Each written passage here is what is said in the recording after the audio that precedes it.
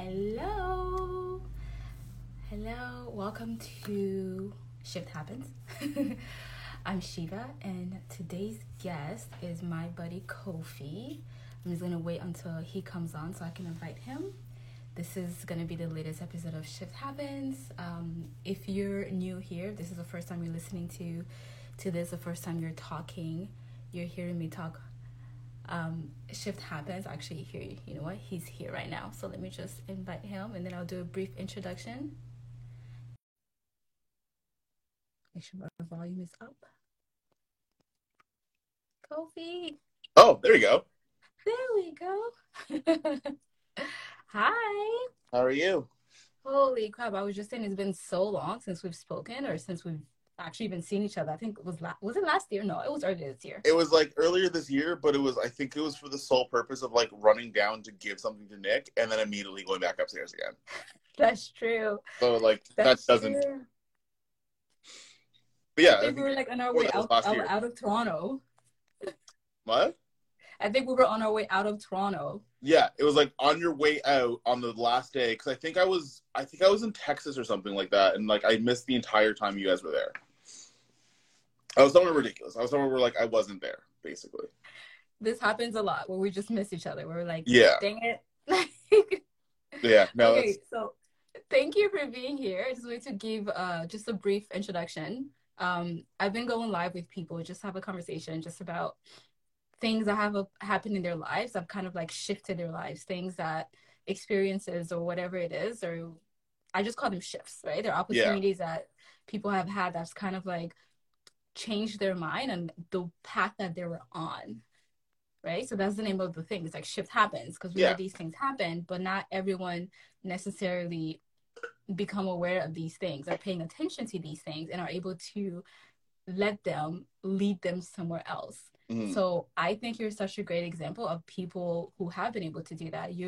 We met a few years ago, and even just to see the growth that you've had, it's amazing. It is something that on paper, this is what I love about every conversation I've had. I'm like, on paper, this doesn't make sense.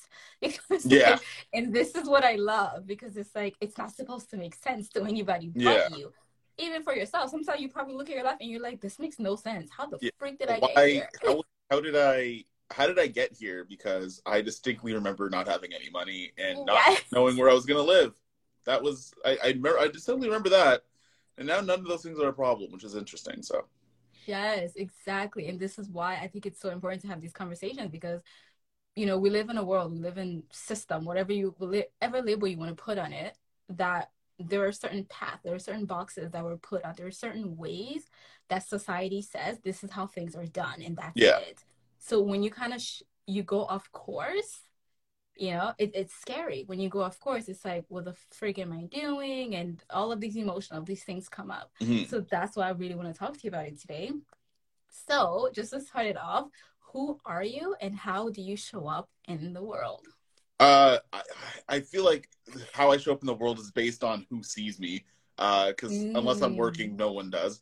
But I guess I would consider myself something what I would call a director of photography. It doesn't actually mean you're taking photos. It generally means that you are doing things behind the camera in terms of video, kind of dictating where the image is and like lighting and camera movement, things like that.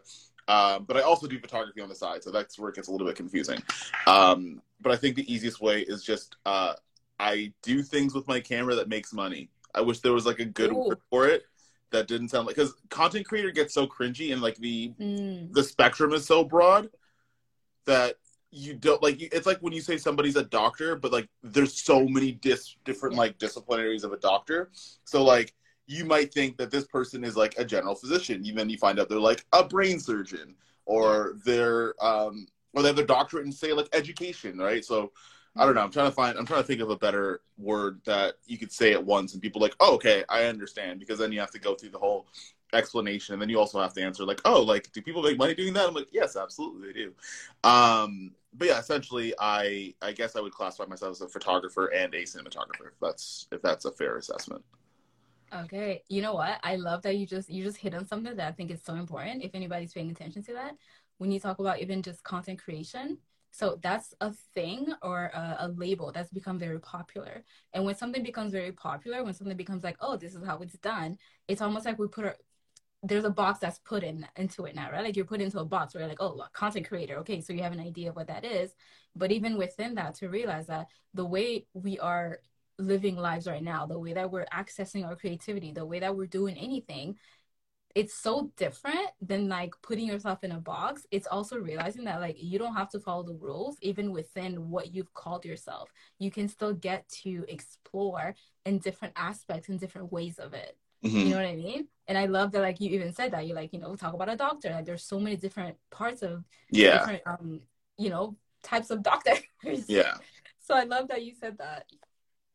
Yeah, like yeah, I would say like even like if you think about like the spectrum of like what goes under the umbrella as a content creator, like there's people Mm-hmm. that use their phones to make TikToks, there's people that have podcasts, there's people Mm-hmm. that are in the digital video space, there are people that are photographers, there's people that are like motion graphics artists. Like even on some level, you could say like a web designer by all technical standpoints is a content creator. So like the term itself, and I don't want to call it cringy. I mean, if that like I don't want to downplay on how somebody would identify themselves, but like just the way that I look at it, like it's so broad that when you say it now, there still isn't a real answer when somebody asks me what I do. So I just kind of Yeah. like, well, find the easiest thing to like move the conversation away from it because I don't have a proper answer for it. So I was like, hey, what do you do? I'm like, oh, I just take photos. Like that's generally like what I'll tell people. I'm like, oh, like of what? I'm like, oh, just anything. Sometimes a wedding. Like sometimes there's sometimes it's portraits. Like I don't know.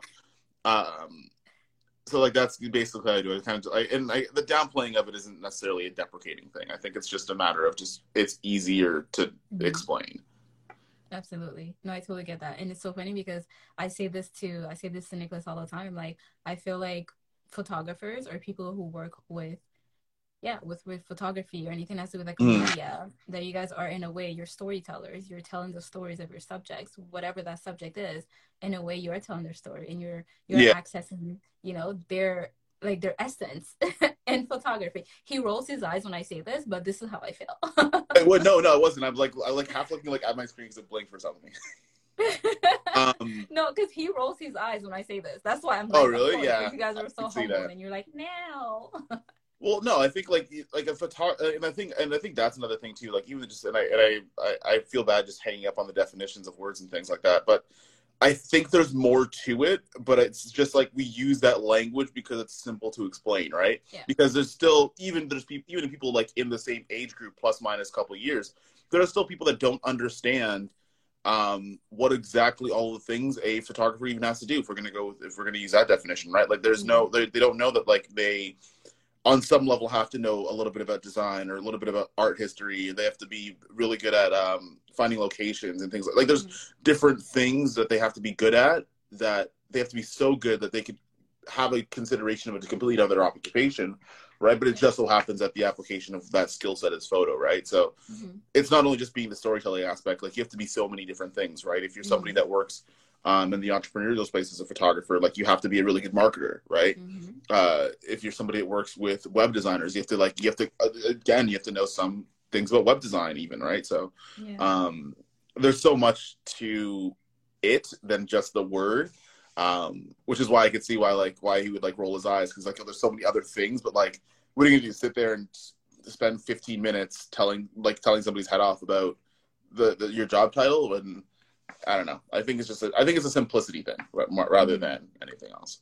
Yeah, no, that totally makes sense. Do you find that there's still a stigma when it comes to content creation when people say like I'm a content creator? Because I've seen that like there's still that little like oh, you're a content creator, oh, you're an influencer, and there's always that like, do you still feel that do you feel like that's changing, or do you feel like there's still that feeling I around it? I would say it's changing, but I mean, like you're always going to have those people, right? Because I mean, like if you think about it, like even like 30 something years ago, like when somebody said they were an entrepreneur, you just understood Yeah. them as being unemployed, right? Like that's what you just so you're like, oh, you don't have a job, like that's fine, right? It's kind Yeah. of the same thing now, and because it's kind of it's kind of the function of the game, right? Like in terms of being a content creator and things like that, there's not a lot of barrier entry, right? Like if you have the Mhm. equipment to do the things you need to do, there's nothing stopping you.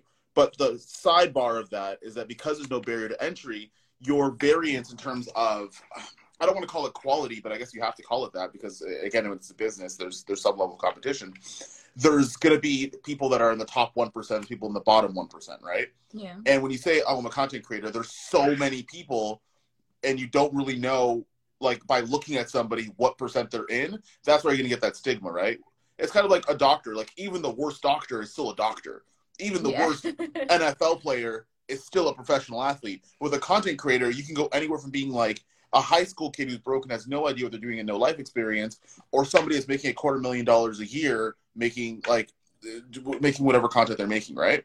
So I think that's why, and because you don't really know, like, I think people's default is just to like look down on them.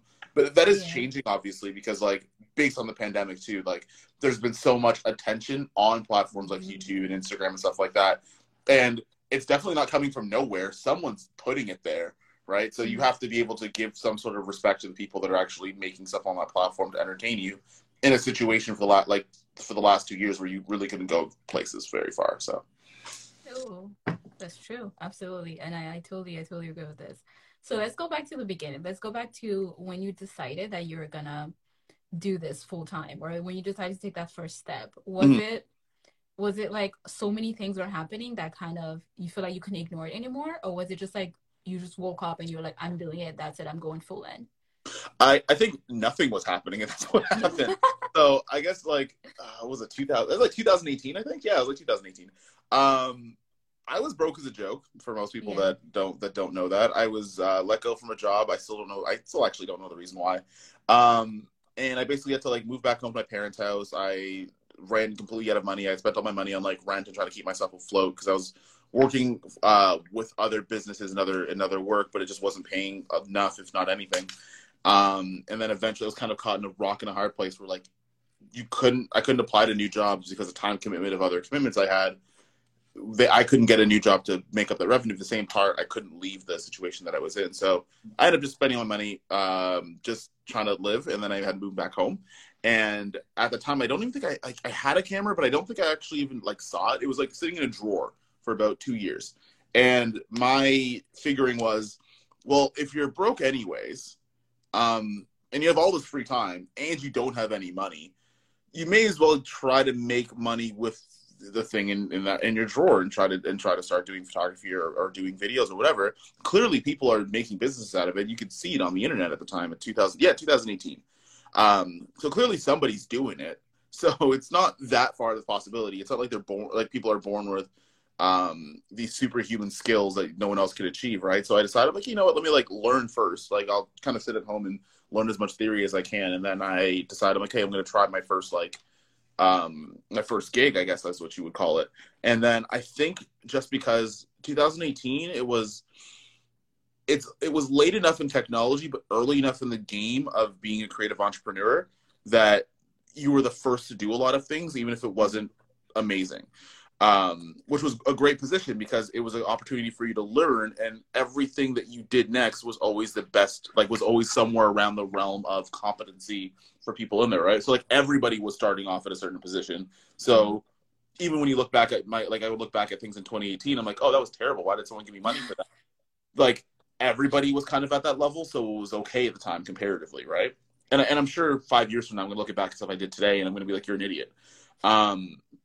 But yeah, that kind of happened, and especially doing things specifically in the fitness niche, because I kind of just got thrown into it, and I'm like, you know what, like it's making decent money. I don't have to worry about EI anymore, so I'm not going to complain about whether or not I want to like work out of a niche or expand my horizons.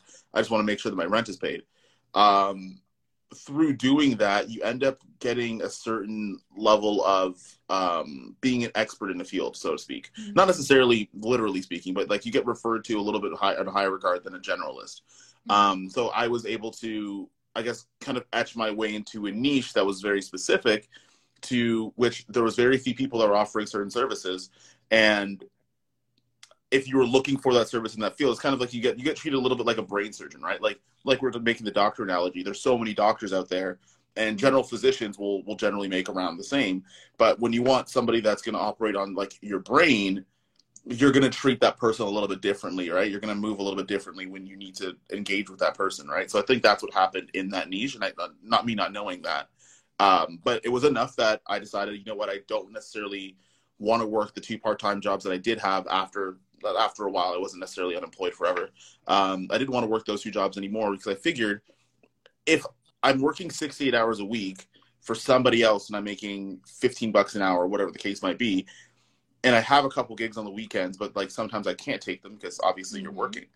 Well, if I get those 68 hours back, maybe I only work for 30 of them, but then I still have Mm-hmm. 38 to promote my business, which sounds like a good deal in my head. And like at the time, I was still like at the time, I lived in Guelph and I moved to Brampton, and my parents were from Brampton, so I was living at home. But my parents, as soon as I moved, bought a house in Guelph.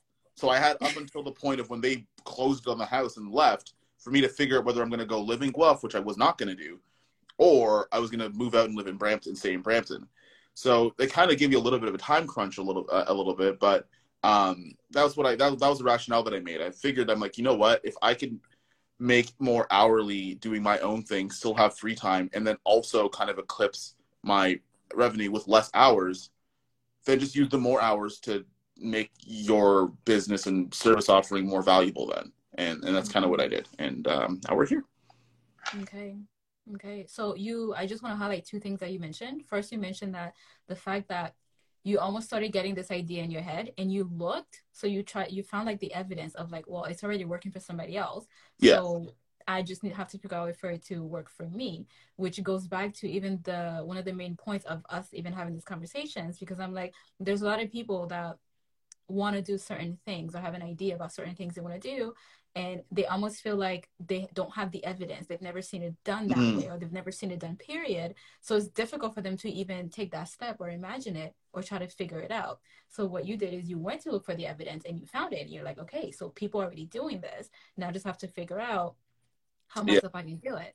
And something else that you highlighted that I love, because this is very similar to my story, where I was a marketing specialist, and then I started freelance modeling on the weekends.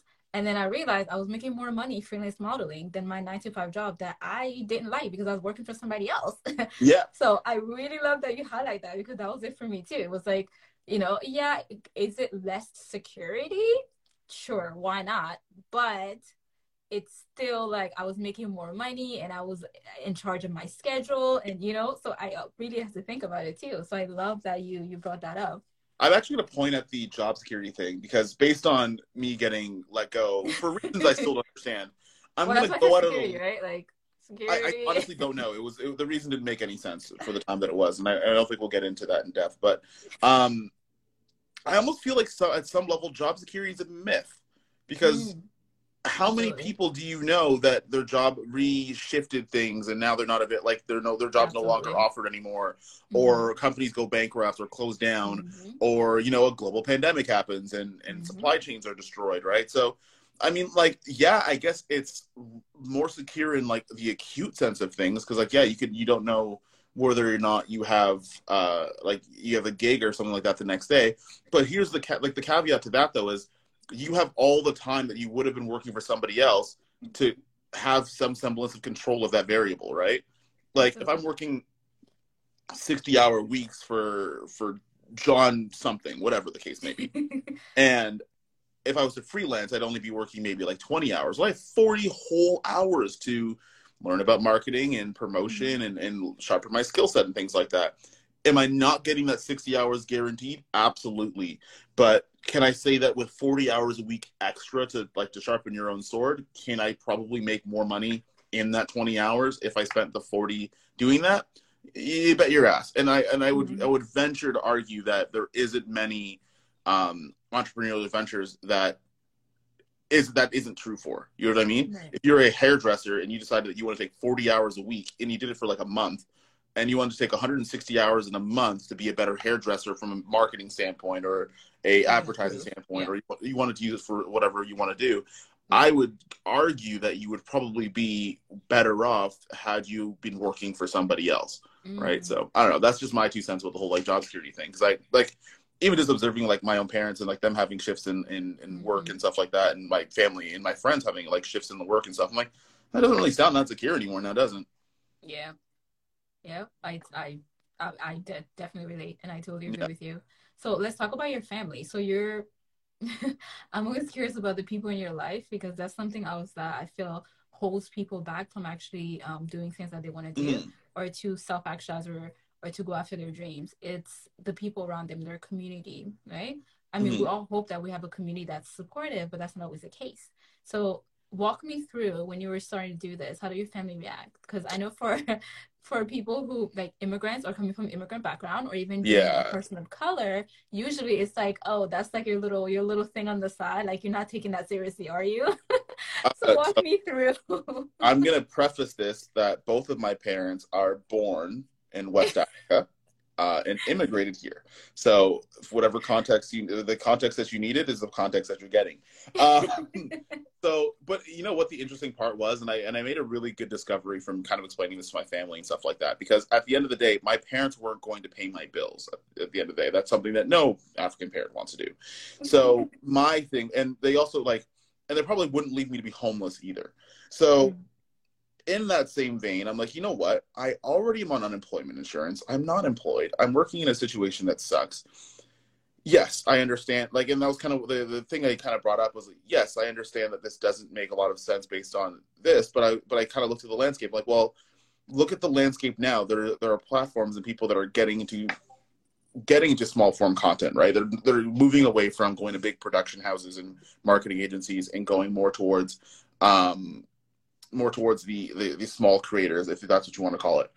They're moving more into that side of things, right? And if I become somebody that is a service provider that's proficient in, say, like 3 years, right? Because right now you're still in that learning phase, right? I think it was still like 2018, 2019. So you're still in that learning phase.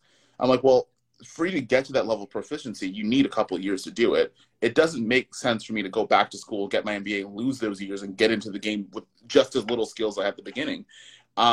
So I basically made them a bet, which was super ballsy. If you're a kid with immigrant parents, don't make ballsy bets with your parents because you might get beat up. But basically, what I told my parents was, give me 12 months with this. I'm already broke. We're already in a crappy position anyways. What's 12 more months? I'm at the time I was 25. I think I was 25 or 26. I'm like, I'm in my mid 20s.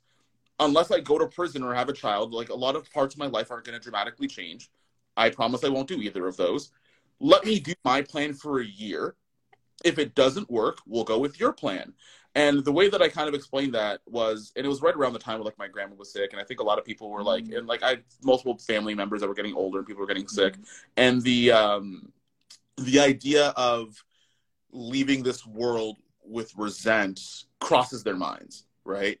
And I kind of just like, and I just blurted it out. I'm like, if you don't let me do this, I will resent you forever. I'm not saying that as a threat. I'm not saying that as some sort of promise. I'm not even saying that as something that I want to do or feel good about, but that's going to be what happens. Because what happens when somebody has a spark and you step on it and they go through their life and they don't get to see that when they get really old and you get really old, yes, we will still take care of you. We'll still love you. That's still a thing that's going to, like, that's still a non-negotiable, right? But there's always going to be that deep-seated thing being like, you didn't let me do the thing that I really wanted to do with my life. And I You hate said this to your myself. parents. What? You said this to your parents. Oh, 100% I did. Ooh. Oh, yeah. It was like, yeah, I was like, and like, mind you, on the heels of that, there was very much, like, it was in parts. It wasn't just all at once. Because, like, Right. Okay. that's a Okay. lot to bring. That's a lot to bring to grown-ass parents. But that was the idea. Like, the idea was, like, if I don't do this, I'm going to be very upset. And, like, and it's a thing. You can love your parents, but you can't take away your emotions and like despite that fact. You know what I mean? Right? If a family member does something does wrong by you, like, yeah, as much as you love that particular person, right? It's gonna be very hard to just like pretend that didn't happen, right? And there's some things that, and I'm sure there's lots of people's parents that wanted to really do something and really were passionate about it, and their life might have been fundamentally different if they had pursued that. Yeah. But they didn't, and now they kind of resent whoever put a roadblock for that, right? But yeah, no, that was the most ballsy thing I think I've ever done. I would argue. I'd say that that's the most like ballsy thing I've ever done. And it wasn't like, there was definitely a different wording when I did that. I basically said like, hey, let me try my plan, and like me getting an MBA at 26 or 27, I don't necessarily think makes a difference, right? So we'll try my plan and see how it goes. But to be fair, the entire like first year of it happening was my parents clowning me at like family events, like, oh, he's not, he's just chasing this small thing or whatever. And I think the turning point of what happened where it got really quiet around that idea was because my parents and I switched cities, me living in Guelph, moving back to Brampton, and my parents doing vice versa. My mom was is the branch manager of the TD branch that I used to work at. Okay. So when she went to TD, they didn't realize that was my mom. So they just had read the last name on the name tag, and then like, oh, like, do you know Kofi? Like, you look kind of alike. Like, you could be his mom. And she's like, oh, I actually am his mother. And the entire staff's like, you're KY's mom? Yo, have you seen this guy's Instagram account? What? And then they were showing my mom my own content. I don't think my parents know what my work is. I don't think they've actually ever seen it, to be honest with you. Aww. To be fair, I've taken my website down for various reasons. So like, there's not really a central place for them to go to except for Instagram, which is a funny story later because of my dad. But yeah, I don't think they weren't super familiar with the work that I was doing at the time. And I think there was some sort of an air, like, it's kind of funny because I think it's sort of an air of like, I can't trash talk my kid anymore because everyone else is co-signing what he's doing. You know what I mean? So I think what ended up happening was and I guess it happens when you freelance and you have to explain that to your parents, right? They don't hear anybody else weighing in on it. Mm-hmm. So the only opinion they have is their own. Right? So they're like, oh, that's a small thing I'm not going to take seriously. But when you have enough people being like, we really appreciate this person's work, if anything, we want to hire him multiple times or whatever the case might be, right? Whatever they say to you. Then they're like, oh, he's actually, he's not playing around. He actually takes this seriously, and it's working because there's people that I don't know that know my kid based on what he's doing and not who he is. Okay, we have to, and around that time, there's a little bit of a backing off. There was like, my parents were like, oh, like, we're still going to kind of make fun of you. But like, enough people like know who I am based on who you are and what you're doing. So I can't, like, you know what I mean? Like this, you can't really necessarily, you can't call it a small thing anymore because there's there's external social proof that it's not anymore. Right. So I think that's kind of what ended up happening. It's a long-winded story. But, wow. No, that's amazing. I mean, when you're talking about that, talking to your parents and saying these things, listen, my heart was like, ooh, you did what? Yeah, no, it wasn't, I definitely didn't say, let me do this or I'll hate you forever. It was definitely like, hey, can we try my plan? Because we tried your plan, which was get a university degree. Can we try my plan for a little while? Just like, see how it goes. Like, worst case scenario, I'm still broke. So like, worst case scenario, I still have zero money. So we'll kind of figure that part out. But yeah, no, it was kind of like that. And the extension of that was like, and it was later on where I was kind of talking about like, if there was a more calculated idea of not letting me do that, then there definitely would be some sort of like being very upset going on later in life, right? Obviously, I'm not encouraging anybody to go run downstairs to your parents and say, let me go and sell cards or I'll hate you for the rest of your life. That makes zero sense. But I would say, and there was another anecdote that I realized too, like in that conversation is, and I guess it's for anybody with immigrant parents, I don't necessarily know, and I could be wrong, but I don't know if immigrant parents want you to, and I guess any parents necessarily that are old school. I don't think it's the doctor, lawyer, engineer title that they want you to do. I think when you have to sympathize a little bit that when your parents came into this country where they were younger, that was that was an indicator of wealth and longevity because you had jobs that were lucrative and they were esteemed, right? And back then it was a doctor, lawyer, engineer because that was universal, right? Every country has doctors, lawyers, engineers, teachers. So there were jobs with authority and esteem to them, right? And that sort of status, especially if you're an immigrant family, that sort of status carries through and it looks very good on that particular family. So it's more necessarily. And it's more necessarily you could consider yourself being okay financially for yourself, your family, your children, your children's children, if you're in one of those professions, at least at the time when it happened. I think what they were looking for is those jobs also require a heavy amount of work ethic. Yeah. I don't think it was the occupational title, but I think because if you wanted to pursue being a doctor, you had to work very, very hard. Mm. So I think if you bridge the gap and you say, oh, no, I'm going to do this entrepreneurial thing, but I'm going to work with the same amount of work ethic that you would expect if I wanted to get my MBA or a doctorate. That's such a beautiful perspective. And that's kind of what I explained to my parents. Like, oh, I'm not going to sit on my ass and do this. I'm going to Yeah. lock, like, when I was learning photography and doing stuff and stuff like that, I spent so much time in my room studying and researching. My parents thought I moved back to Guelph. They didn't know I was home Mm. for a week. So Wow. I was inside my room, and I just didn't, like, I was zoned in. I didn't want to leave. And I Yeah. wanted to make sure that if I was going to do something for the first time, I knew as much as I could leaving it. Um, but then that's what my dad kind of said. He's like, hey, you know what? Like, I see what you're doing. Like, you're clearly not, doing this just to sit on your ass. Like, I'll walk by your room and I could see you sitting on the computer, like learning classes and doing stuff. Aw. I'm going to leave you. Like, we'll try your plan. Yeah. And I think, and that's where kind of like the light went off. I'm like, oh, it has nothing to do with the doctor, lawyer, MBA, whatever the case is. They just want their kids to work hard, because generally speaking, that has good rewards that have longevity to it, right? So, Mm. um, yeah, that's essentially it in terms of the conversation with your parents. And I think when you have that shift, I mean, like, they're not super gung ho about it. I think they're a little bit more now. My dad will still actually, he knows how many followers I have on Instagram.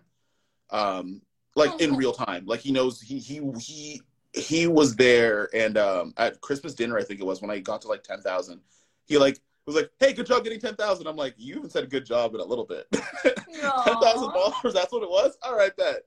So it was funny. Oh, I love that. That's so Uh, beautiful. but I I really think, love that. That's a good perspective yeah, that I've actually never even thought about myself. So I love that. I love that you said this. I don't think it's the title. I think it's what comes with it and what things you have to do. Because if and I thought about it this way, because like now we have family, stuff. And people ask like, oh, what are your kids doing? They're like, yo, Kofi's traveling, shooting all kinds of stuff. Like, he's working with Yeah. he's doing X, Y, and Z. And they're talking about it with, and the big ethnic person energy. Yeah. They're going when they come into the function and they want to talk about their kids. Yet my Oh parents yeah. come in talking that same type of goodness, but it's just Yeah. not, oh, this guy's performing brain surgeries. No, he's doing stuff. He's running a business that's successful, that Oh, most people can recognize. So I think that's, I don't think it's, I don't think it was a title. I think it's so much as a work ethic that it takes to be associated with that, because even if you put that same energy into anything else, you probably would be successful. mm.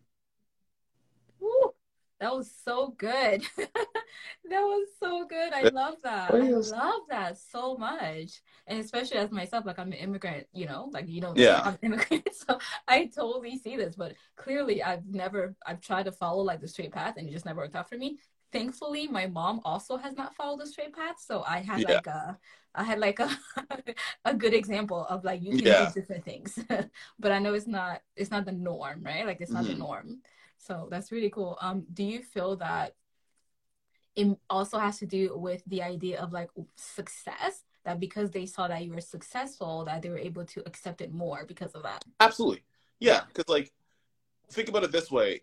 If you're coming to your parents, if you're coming to your parents with any sort of like, I'm going to do this entrepreneurially, you're probably not very old. You're probably like in your early 20s, late teens, early Mm. 20s, or mid 20s or anything like that. You're still living in their house. So I think the success thing is the only indicator for me to understand that, like, you're not making a poor decision, Mm. right? Because, like, I would need some sort of proof. Because, like, for example, I know a doctor is successful financially. I know a lawyer is successful financially. I know an engineer is successful financially. If I was born on the other side of the world where they didn't have cameras in that particular country, Mm-hmm. and you tell me that you're going to do that and you're going to be successful, I need to see some sort of proof, Mm. right? And that's where, like, I got a really good perspective on, like, especially like when that kind of, like, when the kind of the backing off kind of happened.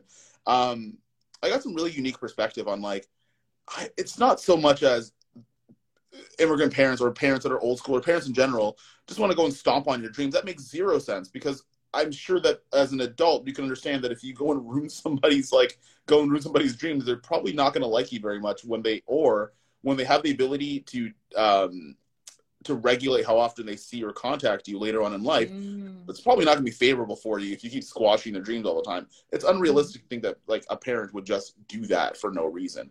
But it's more so, I don't know if this is successful or not, or this is actually going to work. And I mean, like, and functionally, when you're presenting that to your parents, most likely you're a child, right? So like and a lot of times, sometimes children don't have the most right answers when it comes to life experience things or things that require life experience, right? So I can understand why there is going to be pushback. I think that's natural. I think it would kind of be scary if there wasn't.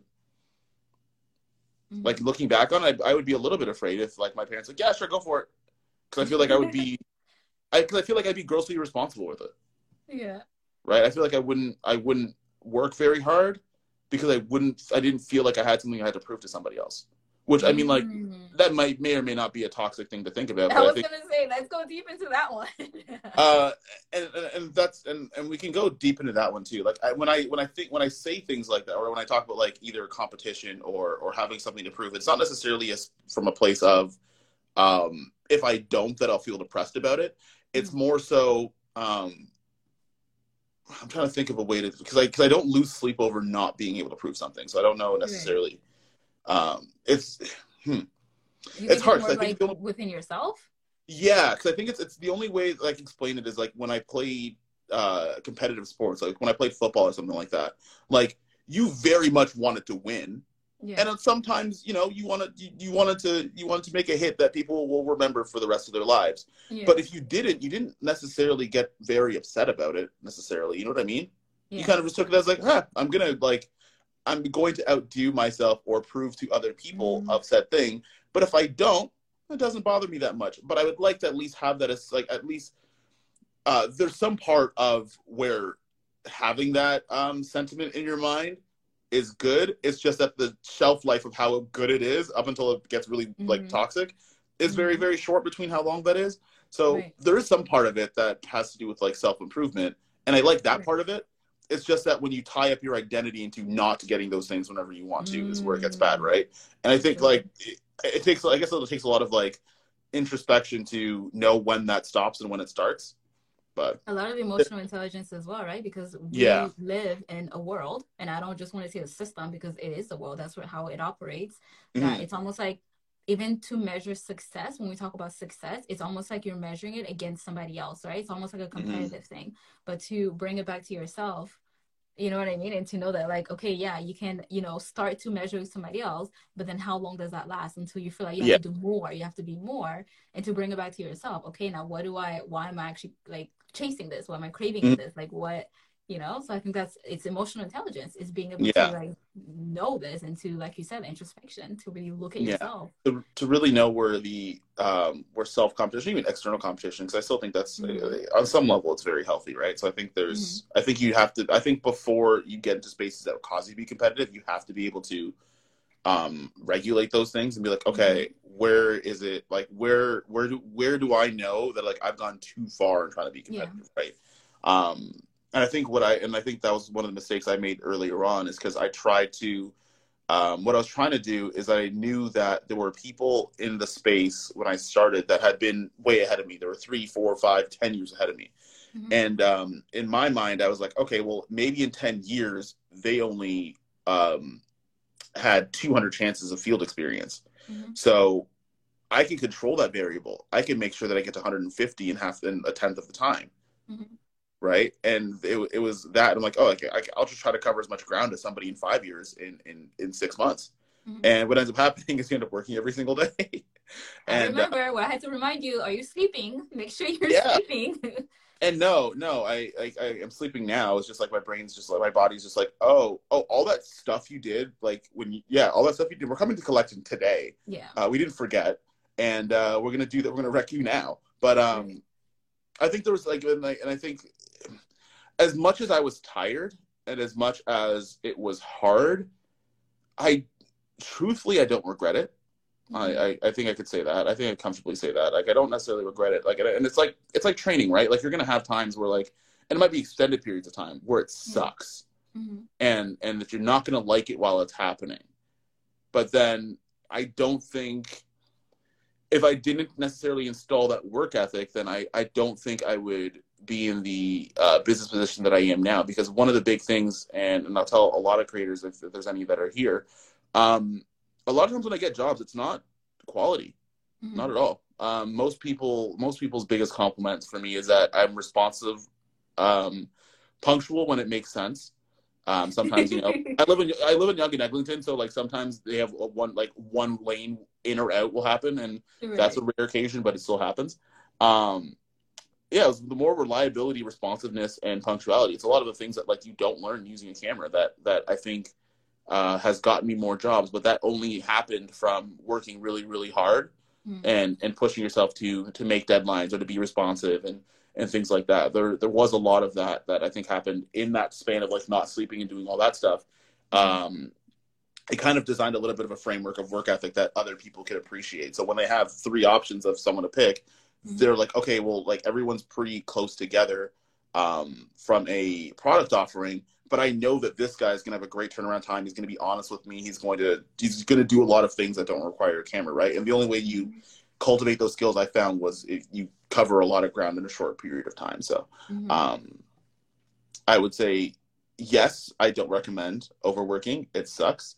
But if you're someone that's kind of already done it already, I wouldn't necessarily look back on it with regret. I would just look at the things that you learned from doing that, Mm. um, which is probably take up melatonin. Which is probably Okay, wholesome. so let's go back. Let's go back to that. No regrets. But if you could go back, right, to when you were grinding and like you weren't sleeping, and I had to remind you all the time, make sure you're sleeping, make sure you're eating properly, I didn't right? do either of So those things. let's. Just so we're clear, I didn't do either of those things. For everyone that's I listening, remember. I Oh, didn't do I either of those. know. For like, But let's go back to that. If you could go back, would you prioritize your self-care a little bit more? Do you think that would have even given you like more energy, or do you think that would have given you the space that you needed within yourself to still learn the lessons, but yeah, in a way that didn't cause you like harm, like physical harm, or didn't cause? Because I know there was a point where you and I had a conversation where you were saying that you felt like you were on the brink of adrenal fatigue, like you were burning yeah, out, like you were like it's in like you feel like you're about to burn out. yeah. I would say if there was any, and I don't say regret. I think if there was one thing that I would change, is I would have put a better time investment in finding someone to mentor me through the process. Mm. Because even now, I still don't have that. Like even now, I'm still not in a like I haven't necessarily found a person that I could like that I know that knows vastly more than I do that I can call upon to do things. It's only now that like I've started to talk to people that know much more than I do. Mm. But I don't think I did a lot of investment into finding those things out. And I think Mm. and it was twofold. And I don't think it was a pride thing because that was something I really wanted to have. I really like not being the smart person in the room, if that makes any sense. But I think what ends up happening is because the creative entrepreneurial space is so competitive, a lot of people up there weren't willing to necessarily give a lending hand, right? Mm. So that you would ask, and like sometimes, like, and there's tons of creators. I remember asking and emailing, just like asking general questions about things, and people were either super standoffish. There wasn't a lot of people that were willing to even have the conversation with you. So the way that I Mm. figured it is like, well, screw you. I'll figure it out myself. Yeah. And I think what ends up happening is that there probably should have been a time where I should have stopped and be like, hey, let's take another stab at it. Like now that you've gotten your feet wet a little bit. Mm. But I didn't because it was more so like me assuming that the landscape of people not sharing information was still a thing. Now it's completely different. Now people are Mm. making entire platforms based off of sharing their best knowledge for free. Right. But back then, it definitely wasn't the case. Like people wouldn't tell me heads or tails of anything. So you were left up to Mm. your own devices and hoping to God that you got the right combination of information to actually have some sort of success, right? So, Mm. and when you don't have that, what the only other option really, I guess in my mind, my only really other option was just continue working and screwing up and making those mistakes because it's not like someone's going to mentor you to not do those things, right? You're kind of alone with the paddle, so you have to keep swimming, I guess. Wow, that's so powerful. And obviously, I'm such a huge advocate of this. Like I'm a mentor, I'm a coach because I do believe it's so important. And it's not necessarily that Mm-hmm. that person is so far ahead of you, but it's more like if somebody is one step ahead of you, that they can support you and they can also guide you to figure out your own way. Like, I think people have this idea of like a mentorship or like a coach is like somebody's gonna give them like, okay, step one, step two, step three, this is how you do. But it's more of like, no, this I can show you what I've done and how I got to do what I did, how I got to come up with like the mindset or whatever. And I can help Mm-hmm. you, I can support you and guide you into figuring out yourself, knowing that you're not just doing it by yourself. knowing that you do Mm-hmm. have that support, knowing that somebody is rooting for you and somebody is trying to help you. And I think I'm seeing it more and more now that it is, like you mentioned, like it's coming out more. People are realizing this. We're realizing like the importance of almost like that community and that connection, that Mm-hmm.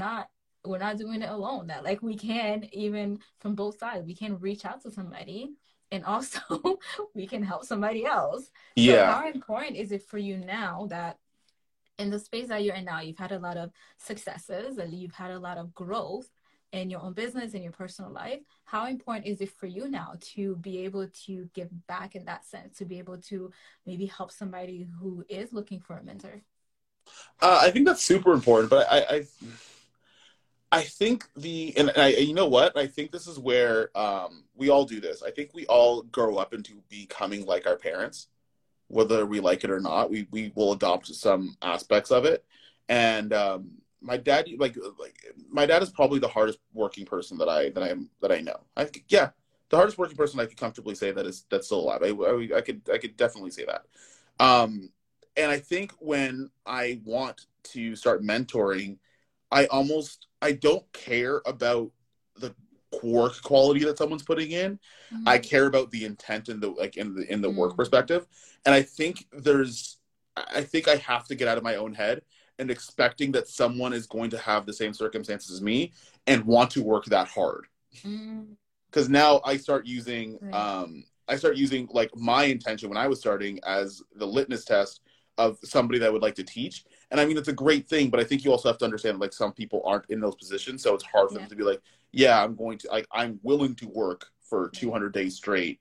If that means I'm going to be as good as being a sellable or at least a competitive entrepreneur in whatever Right. space that I'm in. Um, and now taking on like a one-on-one mentor, I don't know if that's really my thing. Mm-hmm. I like teaching in groups, if that makes any sense, and then kind of Mm-hmm. figuring things out later. I don't know if I'm a one-on-one type of person. I definitely Mm-hmm. am in a group. There's actually a group like that we're on a Discord where very frequently will I go on gigantic like sermons basically. We actually when we were using Clubhouse, we actually called it that. We called it the Sunday sermon. We're like, whenever the day that I wasn't working, there'd be like a 3 hour gap where I would just like recap client conversations Mm-hmm. or things that I learned entrepreneurially, things I just learned in business school. Like I would just recap all those things in like 3-4 hours on a weekend on a Right. weekly basis. Um, but yeah, the mentoring aspect of things is something that I want to do. Um, I just don't know what capacity. I haven't really thought about like how. I know I'm But going I to. feel like, but I feel like even just in the way that you mentioned it, that is in a way mentorship, right? It doesn't have Yeah, to look, or it doesn't have to feel like the way that, it's typical, like, okay, one-on-one work or whatever. But even yeah. in the way that you share your behind the scenes stuff, the way that you share, the way that you do your color grading, to me, that's like a being a that's showing that like this is how I do things, and this is how I came to be here, and this is how like this is witnessing my evolution. I don't want to necessarily put it that way because what I found out very early on Mm-hmm. is someone like I can't remember who it might have been Gary Vee, more than likely it was, and he's like, you want to build a brand, put all your best information out for free because two Mm-hmm. things will happen. One, 99% of people watching it will never replicate it. They won't even Mm-hmm. try. It's just a cool thing they watch. I could post, Mm-hmm. and I just did. I literally just posted on my YouTube channel, the whole behind the scenes of how to shoot a fitness video in 2 hours, and I could comfortably say, based on the view count that it is now, 99% of my audience will not watch that video. Mm-hmm. The 1% that does may watch it. 1% of that 1% will actually do anything about it Mm-hmm. and win with it. You hire that person. Mm-hmm. So that like nothing stop. Like there's no losing in giving that best information for free.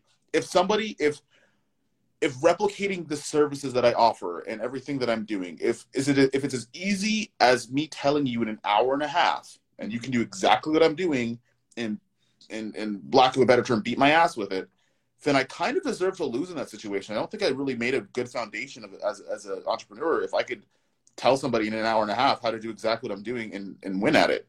But Mm-hmm. if somebody does approach that option, I wouldn't necessarily consider that person a threat or competition. I would be like, hey, can I hire you? Mm-hmm. Right? Because I think there's a thing about, especially in the creative entrepreneurial space, we think that there are way less people that need us than there is. So Mm-hmm. we have this kind of small person mentality. We don't share information. We never help each other out.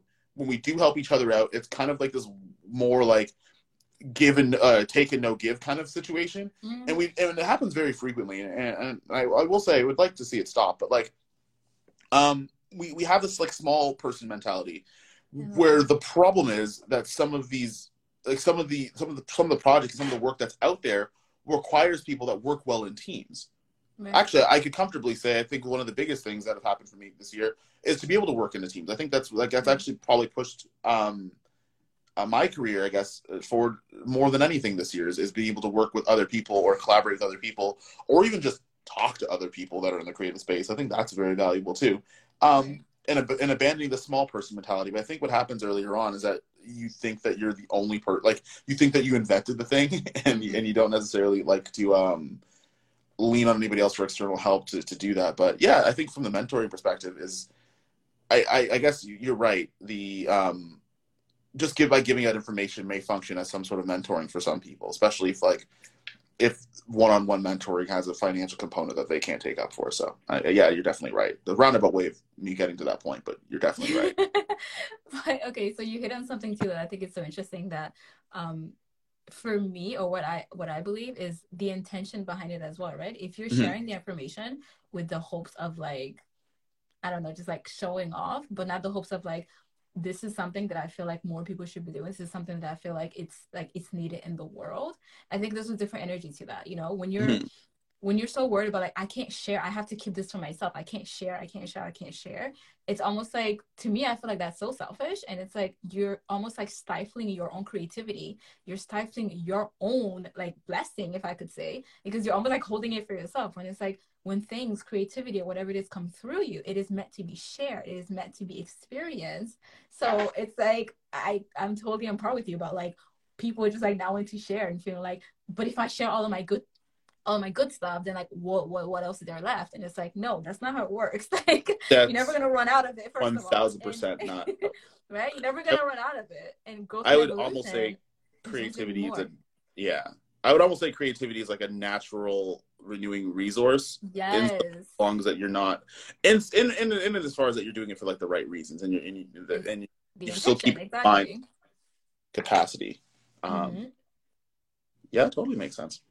Absolutely. I'm glad. That's amazing. And I love that. And I think also, I love, like, I obviously, like, I've known you for a few years now. You know, I love your passion about things. And something else that I really respect about you is the fact that, not to bring up, you know, like, I'm not going to say the name, but like your uncle is well known in the fitness industry, but most people don't even know this. Most people don't even know that you guys are related. And it's weird because you're in the same industry, but I respect that so much about you, because it wasn't until like I saw you like next to each other, I was like, oh that shit, that's his relative. Like they're kin. That's on purpose.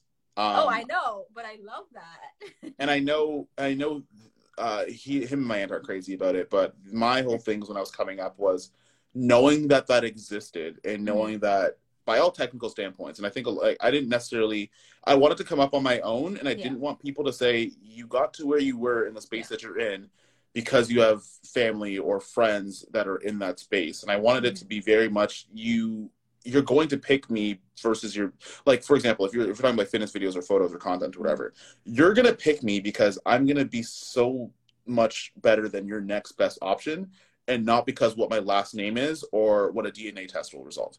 So my whole thing was say absolutely nothing. Yeah. Don't say anything. People that know will know. And and obviously it's not necessarily like if I get asked to do something, I'm not gonna be like, no, screw you, man. Like that's right. Like it's still your family members. You still whether you like it or not, you have an obligation to help your family and support them, right? So, and that's not to say that it would be unwillingly. I definitely do like all the projects that I've been doing. But that to be said, I didn't want, and especially, and you know what, I think it's a little bit because for those of you that are listening and that are on the live, I'm a Black man. Right. So you have to work twice as hard to get half as much in some cases. And unfortunately, that's not that much different in this space. So my idea of that was to really put myself, that's not necessarily in isolation, but really do things on my own and do it to a point where it's so good that in another thing I did on purpose was my first year, if unless you had met me before, if you looked at my Instagram page and probably still now, no one knows what I look like. Yeah. That's on purpose. Yeah. Because the idea is that the quality of work and the branding and everything is going to be so good that it doesn't matter if I'm a 29-year-old black man or 73-year-old white woman. You're still going with that option regardless. So that was the idea that I wanted to come up with, and not necessarily leveraging the connections and stuff that I had. Now those things came later, and I think timing when I utilized them was super beneficial, but I would definitely say that I really wanted to do come up, I guess, on my own, but yeah, not at the behest of anybody else, just because that was just something for my own self. No, and seriously, like I remember the first time I saw you guys in each other, and I was like, I turned to Nick and I was like, they look a lot alike. I was like, wait a second. Yeah. Wait a second. Yeah. And I was like, and then I asked you, and you're like, yeah, that's my uncle. And I was like, yo, what? That's wild. Yeah, that's honestly, my respect for you went up because of that. Because I was like, you know what? Like that's amazing, because a lot of people have this idea that in order to succeed in something that, you know, or when you look at somebody who's like at a certain level that you want to be at, or that you're looking at them as they're like a higher level with something like higher, whatever that means. Sometimes we make this story in our heads about them, right? Like, oh, they only got there because, you know, like, oh, they only did that. And it's like, my uncle wanted me to do that. He's like, why aren't you using this? I'm like, bro, like I have this argument at least almost 100 times. He's like, why are you not leveraging these connections or whatever? I'm like, I will eventually, but I want to do it from a place where I can stand on my own regardless, right? And that makes that connection that much more valuable, right? Yeah. Now, if I need a favor or I need a connection or anything like that, it's not so much as somebody being like, hey, this is my friend or my nephew, like, you know, he's kind of learning, but like, you know, I want you guys to connect. Now it's like, no, you know this guy already, we're related. You know what I mean? It's a completely different conversation. And it's very interesting. I think the live shuts off in an hour, so we might have to like go back in a second. No, it doesn't do that anymore. Oh, thank God. Okay. Looking at the time. But thanks for looking out though, but it doesn't do that anymore. I've gone a little bit over, just like I've gone over and it hasn't done anything. So okay, we're good. That's fine. But no, that's really cool. I feel like honestly, I feel like for hours, but I'm gonna, you know, I know you have things to do because you always have things to do. So let's talk about. I feel like I'm being attacked. Let's talk about how you mentioned how you purposely like kept your face off of your page. You purposely wanted your work to like speak for itself. Do you feel that? Totally lost my train of thought. Do you think that I would have benefited from probably not doing that? No, that's not where I was going with it. That's not where I was going with it. But sure, I mean, go with that. Let's dive into that. I'm going to say yes, probably. I'd say more than likely. And I think a lot of the ways that things have gone on is like I kind of tried to time it up right, but I think the timing is like looking at it now when people mention it, it's far apart. Where I probably should have had a little bit more of a personal touch on things earlier. Where in my mind I was like, nope, just let the work speak. But like I kept saying that over and over again for long periods of time. Where like it got to the point where I didn't have to necessarily have that. I didn't have to necessarily have that mindset anymore. Right. I think that mindset probably should have ended probably at like the end of 2019, and it just didn't.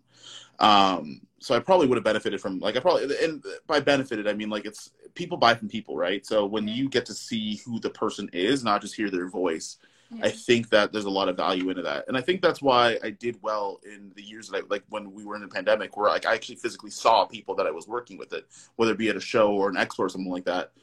There's a lot of value in seeing the person you're going to invest in, and vice versa, right? There's a lot of value in seeing them face to face. Yeah, I totally think I would say that it probably would have been a lot better. I don't know if it would have made things drastically different than how they are now. I mean, I guess I would definitely pay more attention to my appearance. I would probably like get a haircut and shave a little bit more often. But aside from that, I think, you know, I definitely wouldn't advise people to hide their faces or who their personality is for long periods of time and expect to have longevity in the brand. I agree with this. I agree with this a lot. So how do you show up? How do you make sure that you show up authentically online in a space that it's so curated and it's so, showing the highlight reels and all of these things? How do you Mm-hmm. make sure that like what you're putting out is authentic to like the phase that you're in or what you're experiencing at the moment? I think I do this more in written word on my stories. I mean, if people Mm-hmm. that follow my Instagram, I am very, I don't want to call it blunt or rude or savage. I would say objective. I would Mm-hmm. definitely say the word would be objective, where in my mind, I know what kind of energy or what kind of person I don't want to be around, whether it be someone that's paying me or otherwise. I know what I don't want to be around me.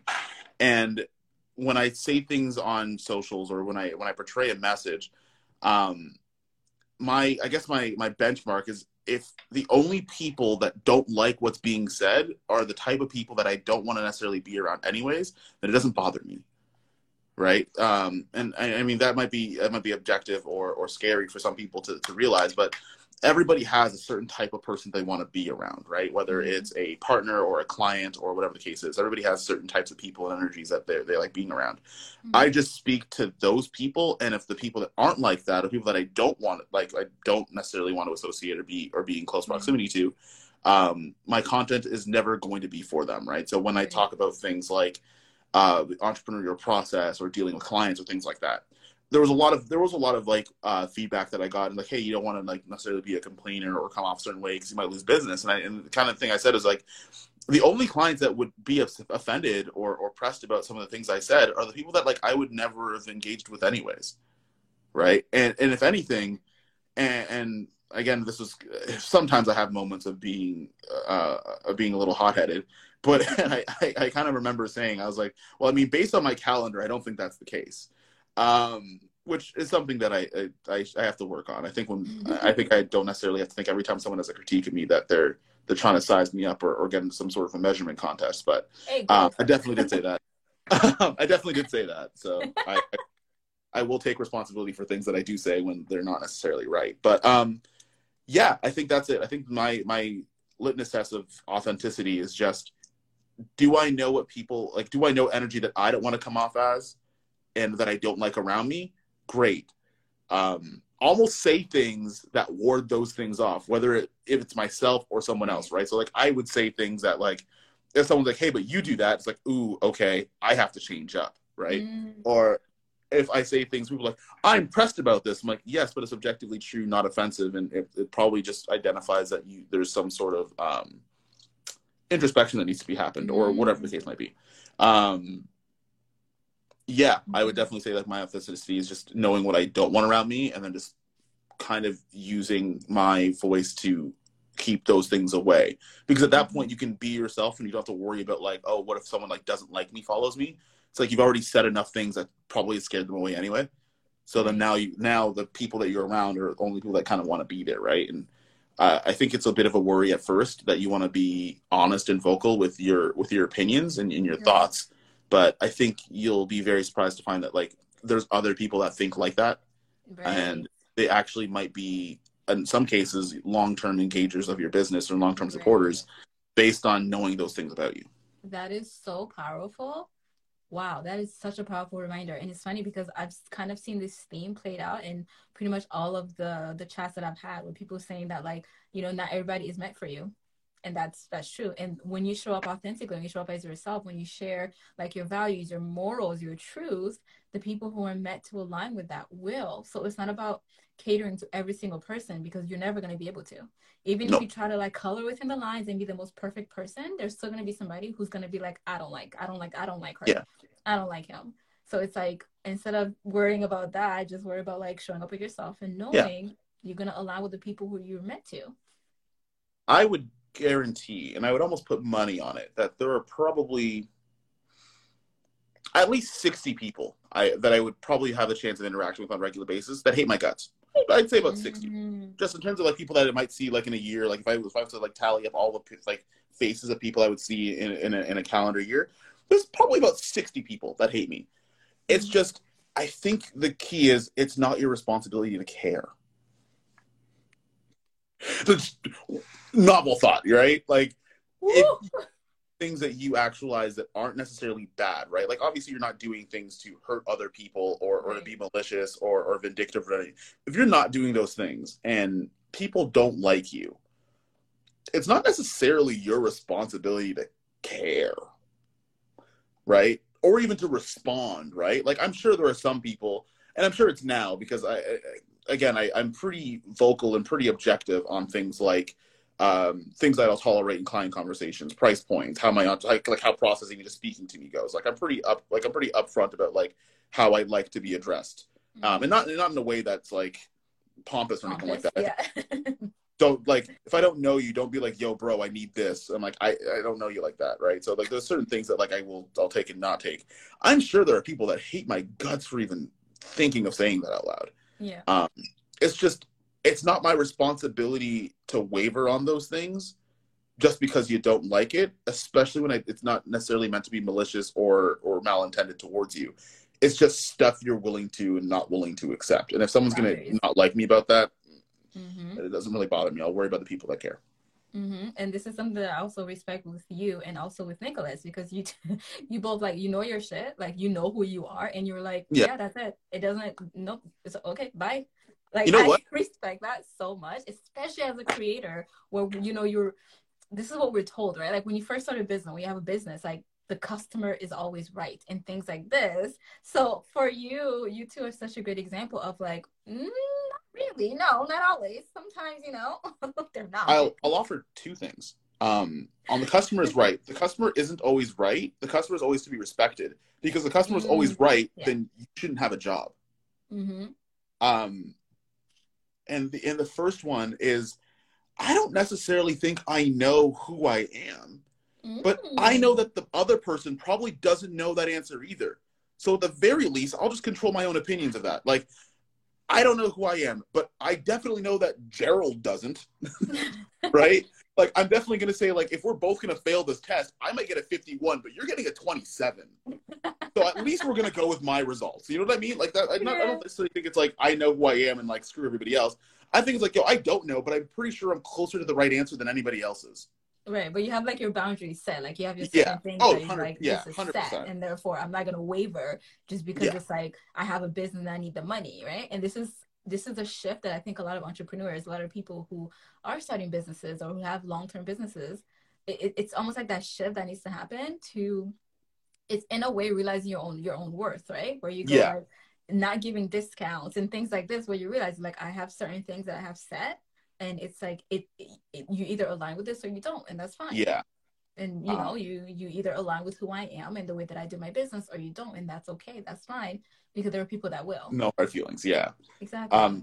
My dad said something. It was interesting because I feel like as I got like farther and farther in like freelancing and having a business that's like halfway successful by some standards, my dad started offering a lot of entrepreneurial advice, although he's not an entrepreneur at all. Yeah. But he said something like super, super important to that point of the discounting and stuff like that. And he's like, if you have to ask for $20, ask for $20, but by damn will you ever take a penny less. I'm like, what? You have said some things. But yeah, no, that was something where it was like, even if you're somebody that's new, and your price point is lower, and you think that you need to be up in the tiers of having like 4, 5, 6-figure deals or whatever, if you gotta ask for $100 just because you need those groceries, ask for $100. Get your money. A, be content with what you're doing, and B, don't take anything less than what you set the standard for, even if it's comparatively not as high as some of your peers. Have some sort of benchmark, right? Have some sort of line in the sand. It could be somewhere different on the beach, but have some sort of line in the sand, right? And I think what ends up happening is that some people like, oh, I'll just offer the most competitive, if not low price, and that'll get me the gig. I'll put it this way: you won't get open heart surgery in a third world country if you had a choice, right? You wouldn't necessarily go to a less developed country to get a important surgery because your fear of them not getting the results that you hope for. Right. Sometimes your clients treat that the same way, right? So it's a balancing act, right? You want to present yourself as a respectable service provider, however formally or informally that you approach the things, but then also setting reasonable lines in the sand for yourself, and knowing that, yeah, I might not be the $1 million person right now. Right. I might be the $1,000 person right now, but Yeah. I will not take $999 for any circumstance, just because I'm not as far along as some people might think comparatively. Yeah. I love that. And this is a huge thing for people to acknowledge, to Mm-hmm. look at, and actually realize the truth in it. It is difficult and it is a learning curve, especially if you are an entrepreneur, you're doing things by yourself. It is a learning curve because we're Yeah. so used to, the world go like discounts, like sales. Like Yeah. it's a thing. It's a thing. It's a thing that we're used to. So to make that shift within like your own business, it is difficult. But again, Yeah. it's a learning curve. So speaking of the evolution and growth of you as a person and you as a business owner, as a creator, as a creative business owner as well, what happens when you have those times where maybe your mindset isn't as strong, or those times where things aren't going as well as you expected them to go, or maybe you're just feeling down in the dumps? Like, how are you able to bring yourself back? How are you able to even keep going or take the rest that you need to acknowledge, like, this is what's going on?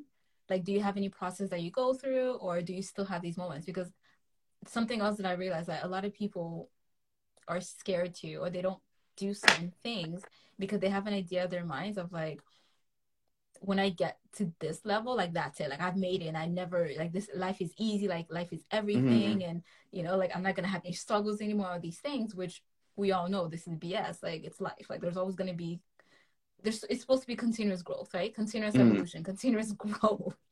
So there's no such thing as like I've made it. I personally believe if you ever get to the point you feel like I've made it and like that's it, I have nothing else to learn, I have no more growth to experience, then it's like, what's the point? Mm-hmm. Right? So like, do you find yourself or how do you get yourself out of a situation like that, or were you just feeling down in the dumps? Like, do you have Uh, practices or anything that you do? I think those are two things. I think that feeling down in the dumps and then feeling and the notion of avoiding feeling like you figured everything out. I think those are two different things. Yes. But the avoiding feeling down in the dumps, um, I kind of do an evaluation as to what I'm doing now, and even if it's financially fulfilling, Mm-hmm. why is it weighing down on me, and do I need to let that thing go? So I think recently, and this happens often. Um, and again, I don't want it to necessarily. It's going to sound like a first world problem, and I'm going to prepare everybody for that.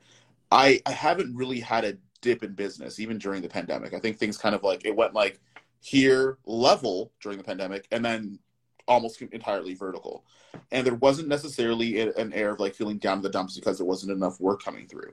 It was more so I felt down in the dumps because I wasn't working on the type of things that I want to be working on. Mm. So like financially, I was more than met, but it was more like I'm doing these gigs that like I don't feel like doing, and Mm-hmm. I kind of don't like.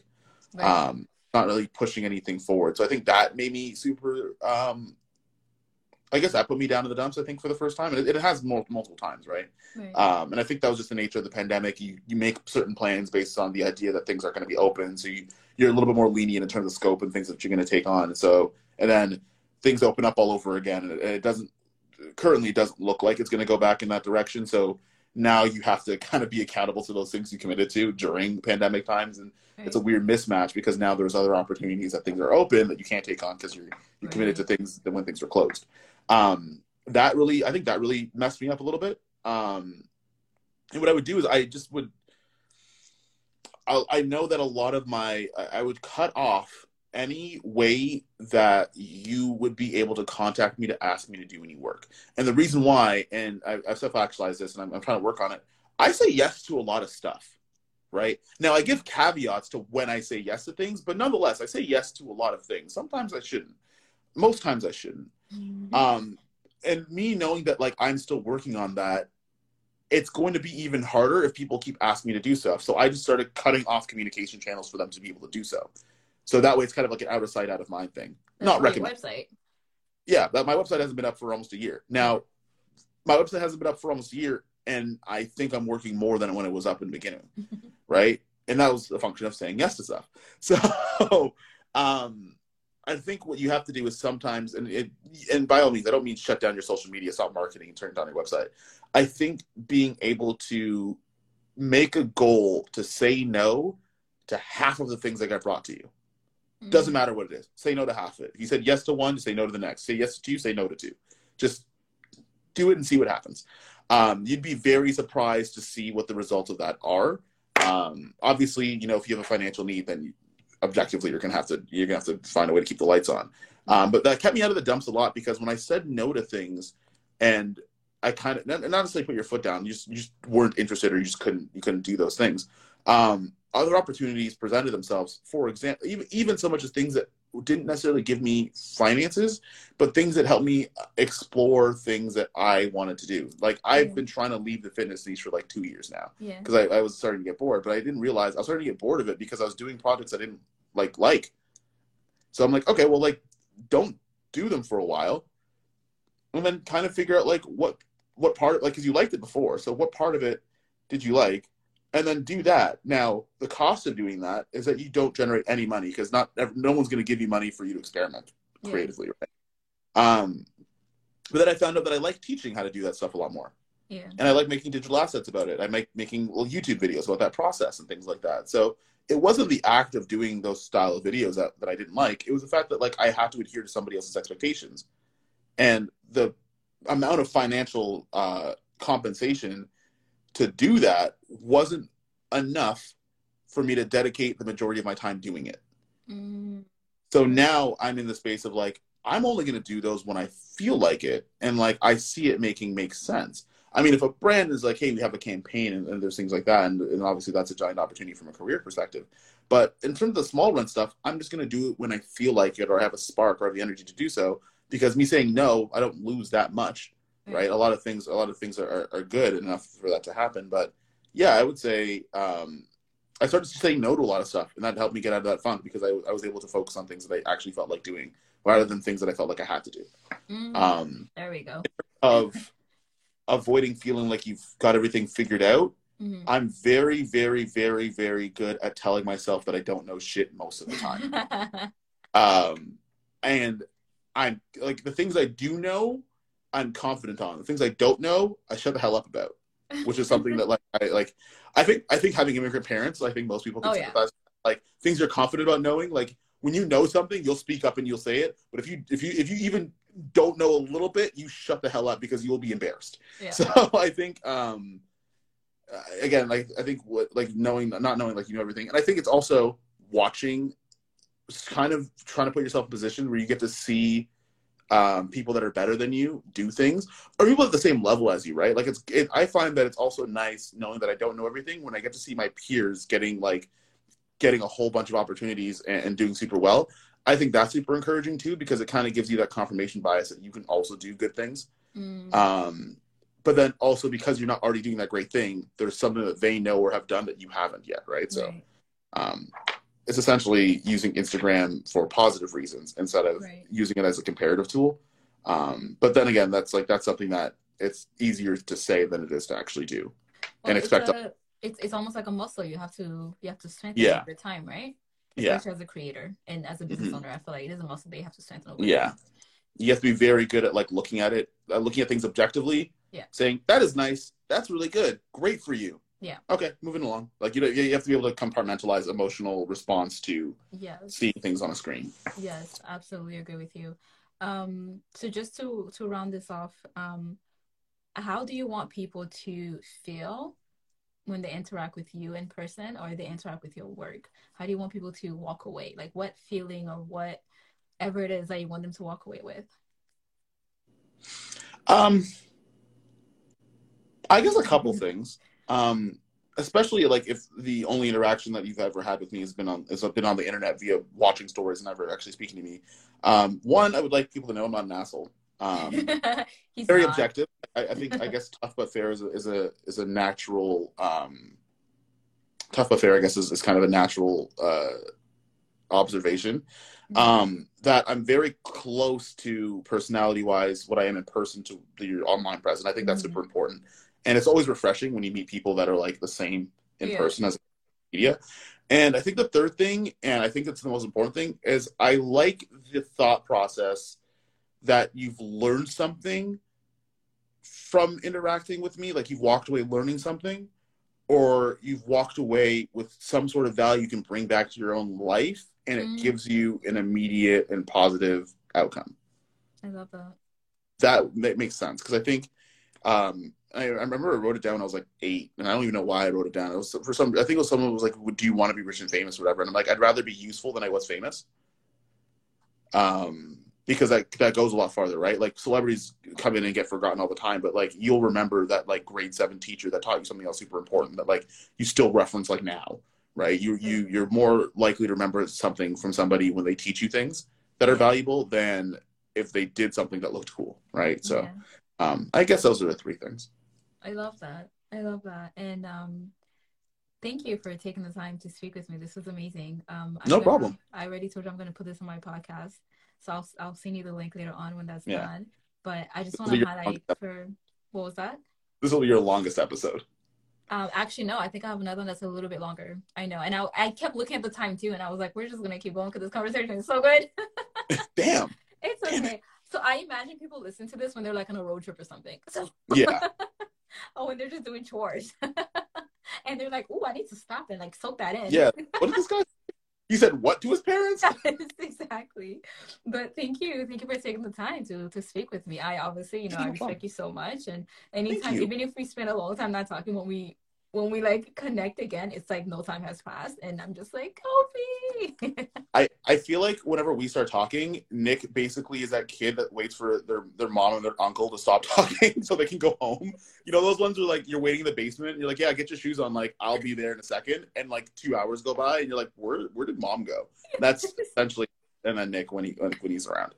that's that's amazing because that is so true. You and I always just end up talking so much, and he's just there like, I thought we So were we gonna leaving. go home, or the restaurant's closed, guys. I love that. I love that. And you know what? It's so refreshing to be able to talk to somebody because I feel like every chat that I've had so far, and I think is going to continue on, it's almost in a way that each person is taking like a little part of our conditioning and our programming, whether it's a cultural thing or it's a Mhm. societal thing or it's whatever it is, and you're almost like breaking out of that Yeah, conditioning, in your own way. Like even being, a son of immigrants, a successful business owner in the Western world. It's like again, the things like on paper it doesn't make sense, yeah. right? So I love that you're doing this and thank you so much for showing up. Thank you so much for listening to those whispers Oh no, and for allowing these shifts to change your life. yeah. No, I think it's a lot of fun. I will offer one last thing. Back to what Yeah. you said about the conditioning. I will offer to most people if they do have, if they acknowledge that there's some conditioning from their parents, culturally or otherwise, try to find out why it exists, Mm. because it gives you a heck of a lot of context to getting on the same page with the people that you want to be your main support system. I think a big shift for me obviously was being broke and not having any other option, but my idea of like where things are in my mindset came a lot from understanding why my parents said and did certain things, Mm. and where they were coming from in that perspective. That's not to say that you have to necessarily agree with everything your parents say, but I Mm. think at least finding out, it's kind of like a math equation where you have to show your work. At least observing how they showed their work to get to that answer, even if it's right or wrong, is still super important. It gives you a lot of context, and it does help you out a bunch. So So good. because So good. they raised you, so they did something right. So I mean, I think it's worth it to at least do some sort of a deep dive in terms of why they think about everything, not necessarily how about your upbringing, right? So Ah, so good. Thank you for that. That was the perfect way to end this off. no problem. Awesome. Well, thank you so much. Have a lovely evening. You as well. I'll see you later. Bye. See ya.